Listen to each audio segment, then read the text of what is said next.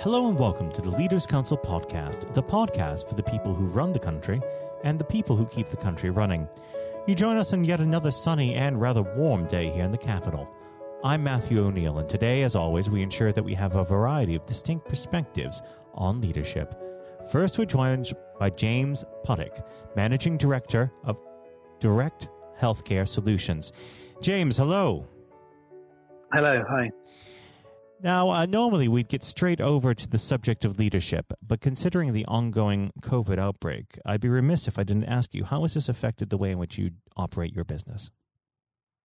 We did have significant impact, well, really throughout the crisis. We managed to keep operating. However, we do a lot of work in care homes, hospitals, schools, so and typically we are around some of the most vulnerable patients or at-risk patients. So we were disrupted quite a bit, firstly in our access to certain areas, hospitals and care homes, in just not being able to get into those areas. And then when we do, obviously, heavily restricted with PPE and our movements and how we're able to work in terms of what we call normal work. Do you feel that these supply chain issues will abate soon enough, or do you think that this is going to be with us for time to come? The supply chain issues in terms of PPE and other issues, yes. We haven't actually found the PPE to be an issue. In the areas we've been working, we've been provided with PPE as and when we needed it, and we've also been able to procure PPE on the open market ourselves. In terms of our general working conditions going back to normal, no, I don't see that happening anytime soon. I think we're kind of in a scenario now where we're going to be working with these heightened infection control measures for some time in the general population, but also because of the areas that we do work in.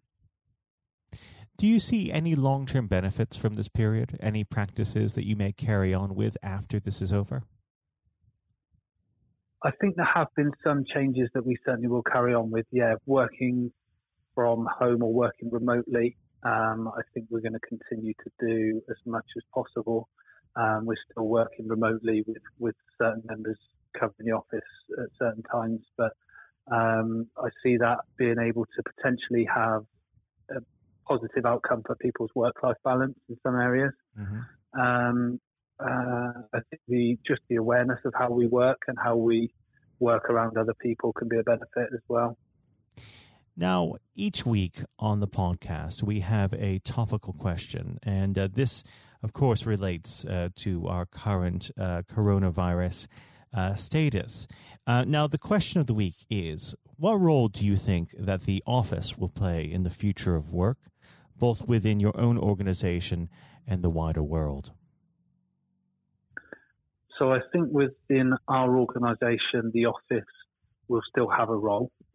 We have an office with warehousing space and deliveries coming in and out, so we need that physical presence for the business, and other activities that go on here. So I think it'll always have a part for our business. In the wider world, I think it will definitely change. I don't think the emphasis will be on going into an office on a 9 to 5, Monday to Friday all the time. There'll be flexible working remotely. I think it will be, much more easy to work remotely now. People will be more accepting of it. And again, that's where the opportunities, from even recruiting people. You don't necessarily need now to recruit people from the local area. If people can work remotely, it widens your recruitment base. Do you think that this will affect commercial real estate? I would imagine, yes, in the short term it would. I think initially, I think the coronavirus will have an impact on commercial real estate in that there'll be a lot of businesses that are no longer functioning, that are no longer operating, so there'll be vacant units. I still think large proportion of businesses need a building, need a home. So I think that will still remain. It may just be that they're scaled back. But again, when people are in an office, they need more space. So it may be that companies still need their same office. They just have less people in it. Well, it will be interesting to see how this transition occurs. We should move on to the subject of leadership. I always like to start this part of the conversation off by asking the same simple question. What does the word leader mean to you? I think the word leader means somebody that can set out a vision and empower a team to work towards that vision. And how would you describe your day-to-day leadership style? I try to have a proactive leadership style and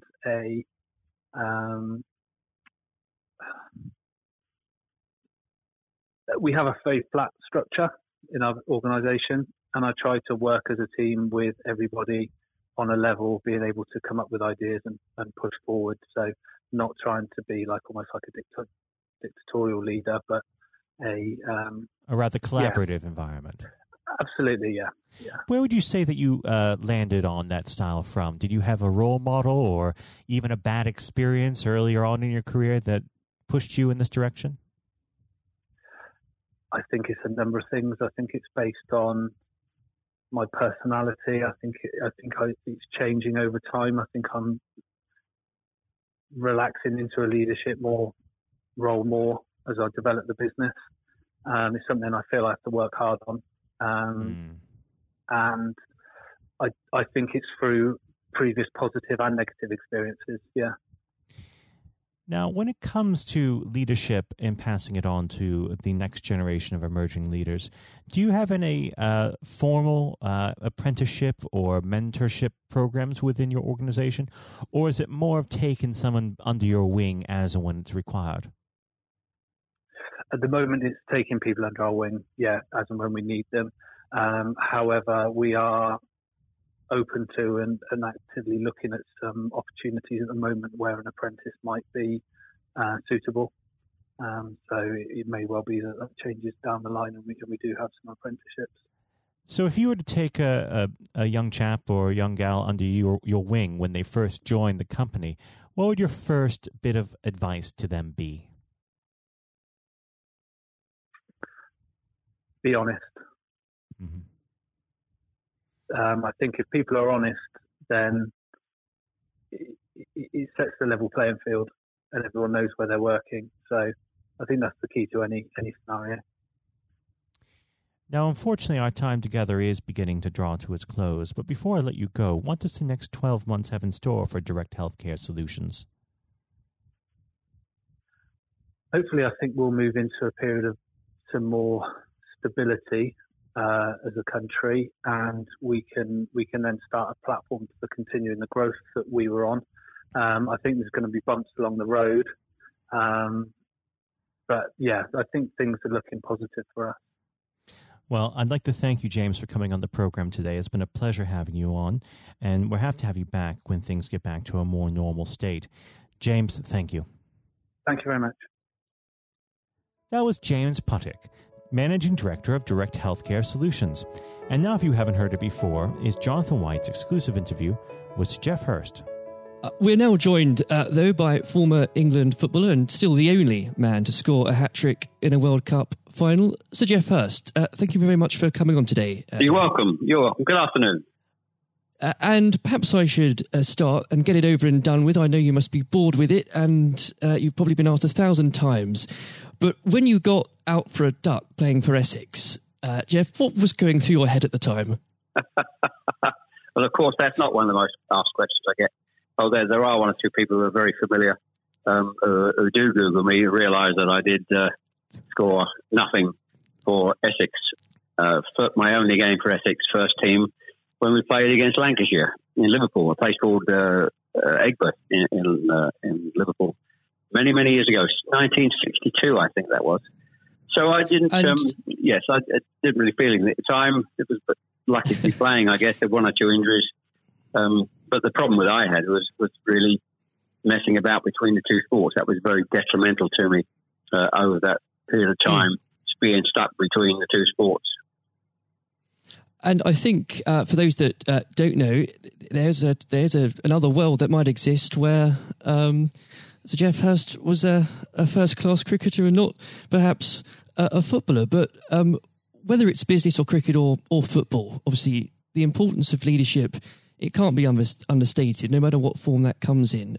When you were at West Ham, Geoff, and when Ron Greenwood first came along, he made obviously some pretty radical changes. Was this a man that genuinely inspired confidence the first time you'd meet him? Absolutely. I mean, he was simply a fantastic coach or teacher, if you like, of football. And the quite always mentioned when we talk about Ron Greenwood, Harry Redknapp, who was played under him and has been very successful as a player and the manager over many, many, many years. He's come across many coaches, of course, and managers during his time over years, I guess. He would still say that Ron Greenwood is the best coach he'd worked with. So you're very fortunate. I think you think you're lucky when you come across, if you have a great teacher at school and a great coach, as we had in Ron Greenwood, and of course a great manager in Sir Alf Ramsey. So to come across people like that, of that calibre, can have a huge influence on your career, of course, and then your life. And that's quite purely the case. Absolutely. And in those early days at West Ham, with a manager like Ron there, it's also important to have confidence with your other players, and of course they become your friends. Who did you look at the time when to inspire confidence in yourself? Was it Peters? I think probably. Well, I was very fortunate to play with the calibre of the players I did. Again, extremely fortunate to play with the captain of England and West Ham, and Martin Peters, who was a fantastic player. And as far as Martin's concerned, I think sometimes he didn't quite get the recognition he deserved. What a wonderful player he was. In terms of inspiring confidence, I always probably say that the biggest influence for me, I guess, would be the captain, Bob Moore. Although he was only about 8 months older than me, he graduated through the system probably 3 or 4 years earlier. He played for England in 62, 4 years before the final when I played. And so he was more, looked upon him more as a senior player, if you like, not as a guy with the same age group as me. And I looked at how he trained, how he acted, how he behaved, and how he played. And so he would say, I would also say he was a big influence on me. One thing I would say about leadership, what I do understand clearly in all walks of life, leadership is at the top, is absolutely vital for a business, a football team, in any walk of life to be successful. And it's quite evident. I was in the motor trade for a long time as well, selling car warranties to car dealerships. And you could almost tell when you walked into the business, many of the car dealerships, you could almost tell from the moment you walked in by initial reaction, people came and welcomed you, that the business was well run or conversely not well run at all. And so I understand the value and quality of leadership. And that's why I'm very fortunate to be involved in my career in those early days with two great leaders in Ron Greenwood and Alf Ramsey. Absolutely. And since you've already brought him up, Geoff, I think it'd be remiss not to go a little bit further with that. But obviously, after at West Ham, your playing came to the attention of Sir Alf Ramsey. Now, there's a man I'm sure when you walked into a room, you knew who was in charge. When it came to managing that England team, what was his style like, Geoff? Well, the first thing I say about Alf Ramsey, he's probably over my life the most powerful influence who had on me as a person. Naturally, it happens to an extent because he's got your whole career in his hand. Whether he picks you for England or he doesn't pick you, it can have a great impact on your career and, of course, your life. But in that era, I was involved for 6 or 7 years. It was quite clear who was the boss. He was quite very, very strict. Probably at a time, maybe overly strict, but at a time you probably wouldn't necessarily get away with it in today's football because it's changed dramatically in how you deal with with players then and players now. But he was the most powerful man I came across, and very few people. And he was quite ruthless in getting people out who didn't want to be part of a group, part of a team. It is important that if you've got a group of people, and that's in any walk of life, they're all singing off the same hymn sheet, and you don't have anybody that's griping or moaning about the system. And if you've got people like that in your organisation, one thing I have learned, and I've taken it on in my life, my family, you've got somebody in the group that doesn't want to be part of it, you get them out. And Alf, I think, was quite ruthless with that in his staff. And I think that's one of the most serious things I think I've learned over a long period of time. And is there, do you think, a specific moment, I'm sure there's probably dozens, but is there a specific moment, Jeff, you could perhaps pick right now that did show those qualities in Sir Alf so sharply? Yes, I think for me, certainly, I think there are instances of players who you thought would be in the team or certainly in the squad, and surprisingly they were not. There was no necessary reason for it, but looking back, I do think perhaps they were people that Alf didn't think wanted to be part of a group. So that's for me.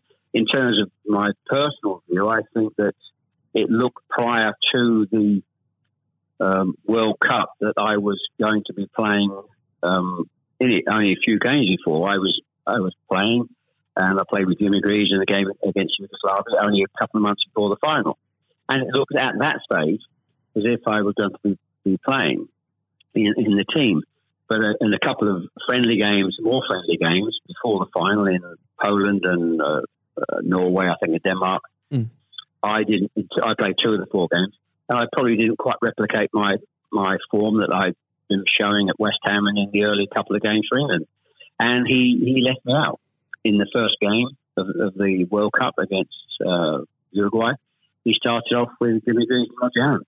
So I had an impact of thinking at that stage like I was going to play, and didn't start because of just a lack of form. I didn't play quite well enough to justify my position. And somewhat fortuitously, I only got back in the team because of a nasty gashed shin on Jimmy Greaves' leg. And I think what you've said there, Jeff, actually does sum that up really well. And more than that, whilst it's important to have that someone in charge with those qualities, it's almost useless if there isn't a strong and unified team behind them. And there really must have been moments, Jeff, maybe there weren't, but let us know, in that 66 competition, the prolonged pressure on all of you, the weight of a nation, did it get to you? Oh, not for me personally, no. I think, and I don't, not for me, not for a second. I think I was just happy to be involved in the squad initially. Not at all. You're not aware of the magnitude of the occasion, really, looking back out. So I never really felt, people talk about pressure a lot, and it's there, and people talk about it in life. I didn't really necessarily feel any great pressure during the time I was there. And what is also important to say about Alf Ramsey, the people he left behind that were left in the squad after he'd moved 1 or 2 players out, the squad were a bunch of very hard-nosed, professional, top-quality people. And that was, again, the leadership that Al showed. He got people in together that were very, very strong personally. And I think that was part of the success we had. We were I always describe our group as hard-nosed professionals. We have some great players, but overall they were great hard-nosed professional players. And great quality people who we've kept in contact with, over the years. And Jeff, I've got to ask, and I'm not making this up, I've genuinely heard that people do ask you whether or not you realise there were people on the pitch at that moment. I imagine you were busy on something else. Well, I did some theatre shows last year, and they've gone fairly well, and we're going to do a series of theatre shows, in fact, starting this week, over the next 2 or 3 months. And at the end of the theatre shows, we have about 20 minutes where we allow the people in the audience to ask questions. And I won't mention both. They're too long to talk about both questions. The other one's a really stupid one. It's too long for me to tell you. It's absolutely ridiculous. But the other ridiculous question I get asked, did I realise there were people on the pitch? And of course I jokingly say, yes, I was just about to shoot to score the goal. And I looked round, put my foot on the ball and looked round for a little while and said, oh dear, there are 6 or 7 people running on the pitch. So I've been asked that once at one of the theatre shows. So I make a joke about that and saying, yes, I put my foot on the ball and waited to just have a glance round, you know. Maybe it does prove there are things such as stupid questions, really. Oh, yeah, there certainly are. I've got another one which I won't bore you into. It won't be too long to tell you. I was in a Jersey, or Channel Line, Jersey or Guernsey 2 or 3 years ago, and most stupid, irrelevant questions, absolutely nothing to do with football whatsoever, which was absolutely, but I can use that now because it is quite funny. Well, maybe another time then, but we... well, you want me? I can tell you if you want. You got time? I can tell you if you want. Jeff, go on. Go. I think it would be silly if I said no at this point. Okay, so I was doing at a dinner in the Channel Lines, 300 or 400 people, black tie dinner, guest of honour. On this occasion, I was speaking for about 20 minutes, then allowing questions from the audience at the end of the evening. And there was usual football questions, and then all of a sudden I heard somebody at the back who asked a question. I didn't quite hear what he said. He didn't have the microphone with him, so I said, I didn't hear what he said. Can you please give this chap the microphone so I can hear clearly what he said? So the chap had the mic, and he said, when a turtle loses its shell, is it naked or is it homeless? Right. What a question. What a question. I think that would be definitely in the stupid category, wouldn't it? So we had a laugh about that. You've got to have a patient of a saint, I think, sometimes to put up with things like that. But then again, I found it amusing. I just found it amusing. In fact, some of the audience found it highly amusing as well. So it did make me laugh that day. If you can put up with my questions, you can probably put up with anything. But there would have become a point, though, Jeff, I think you were a young man when obviously this happened, when you must have realised that teammates, began looking at you for leadership. Is that something that occurred to you, or did you just realise that by one way or the other, people actually begin to look up for you for inspiration? Well, possibly. That's never really struck me until you've actually mentioned it now, quite frankly. It's a new question. Does anybody look up to me? I'm sure perhaps there are people who pay you compliments of fans of West Ham and Stoke, and of course England fans who I think probably it would be very immodest of me to suggest that I felt that somebody was looking to me for inspiration. You don't have to, but I will. It's okay for a third party to do it.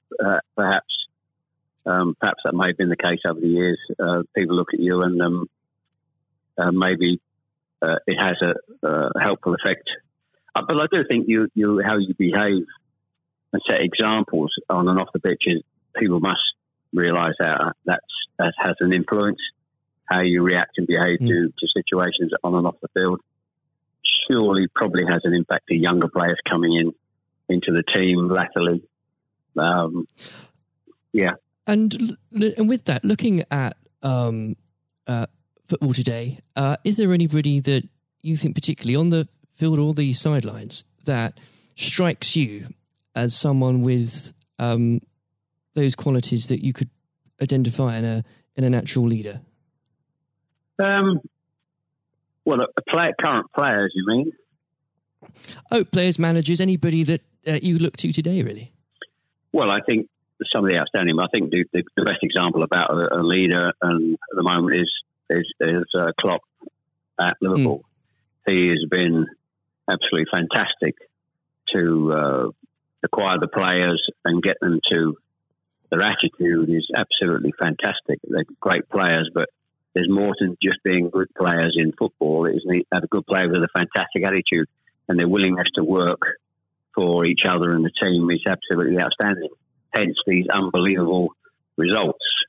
there are, and the great players not always succeed as individuals, or probably even certainly as a team if you haven't got the right attitude alongside it. And they're probably, and that comes through the leadership. That's not just luck. Absolutely. That's absolute leadership. He'd be the best example, of course, in football terms today, easily. And of course, but going back not that long ago, Alex Ferguson is just absolutely. You've got to take him as the first example, because Klopp's only done this over a period of time, a short period of time. But if you look at the 26, 27 years that Alex Ferguson did with Manchester United, and subsequently since he's gone, how they are not doing so well. He's the best example of management we've probably ever seen, and I don't think anybody will see the light of that kind of leadership again. It's absolutely astonishing. And do you think, could you imagine Sir Alf or even Ron Greenwood managing teams today? Yes, I think so. I think, yes, no question at all. I think Ron Greenwood, well, the answer, straightforward answer is yes. That's a good answer. The straightforward answer is yes. I can elaborate as much as you want, but the straight answer is absolutely categorically yes. And with, and I know if we could talk about this probably for the next hour or so, but I'm conscious of the time. Looking back through your playing career, perhaps especially your time for England, who was it that struck you more than anyone else on the pitch that displayed qualities of not just leadership, but companionship and level-headedness that you think that have stuck with you all these years later? Well, I think I was very fortunate, and I wouldn't pick any one player out. I think looking at that, so many, and that's why we were successful, because we had so many showing all those qualities that you just mentioned throughout the team. I think that was outstanding, and it's an opportunity to talk about all of them in that breath. And there was nobody, and going back from an earlier question for me, that all hard-nosed professionals, good teammates, good socially, and that's why we kept in touch with each other on our golf days every year up until about 5 years ago. Of course, with the sadly dwindling numbers, we still got on. Our wives got on all together all those years later. It didn't just finish after '66. That reunion, that camaraderie, that team spirit, getting on with each other lasted for a long time. And I wouldn't, when you put those questions and how you categorise those, I would pick every one of the 11 players who you put in that category that were like that. There was nobody else. They were all outstanding. And I think that was a big part. I can't stress how big a part that was. And I've said that many times, for the success of the team. We had some great players. We had some great players, of course, but without the attitude alongside that, going back to an earlier question, we wouldn't have been as ultimately as successful. Exactly. Without that, the whole will never be greater than the sum of its parts. But with it, yes, the word is team. The word is team. Absolutely. And I always use the word team when I talk. Sometimes together, everyone achieves more. And that's the same in any walk of life. That's fundamental. And lastly, Jeff, looking, if you were to give advice, and whether this is in sport or business or indeed any other walk of life, what would you identify, if you can, as the key tenet that you can't go without in terms of leading a team, no matter what that team is?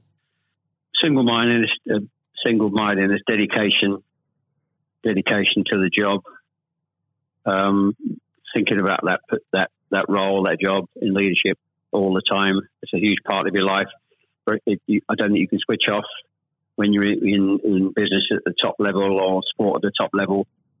You may, have a couple of weeks holiday, but I'm even sure if these top managers and leaders in all walks of life are away on holiday on a beach somewhere warm, I'm sure there's not they will not switch off for 2 weeks and completely not think about their role as the boss of an organisation. And I think you're completely focused. You're always thinking about things, thinking about improvements, and it's just dedication and tuning your life to being successful. Excellent. Well, Jeff, on that point, thank you very much for joining us today. You're welcome. Very good nice to have a talk about this and just go over the past and just refresh my own memory about the quality of the players I grew up with. Excellent. Another time, it would be great to talk again. Thank you, Jonathan. Thank you. This has been the Leaders Council podcast. Thank you for celebrating excellence in leadership with us. I have been your host, Matthew O'Neill. Until next time, goodbye. Thank you for listening to our podcast. The views expressed within the podcast do not reflect the views of the Leaders Council of Great Britain and Northern Ireland, its parent company or subsidiaries, members of staff, other guests, or any other person therein associated.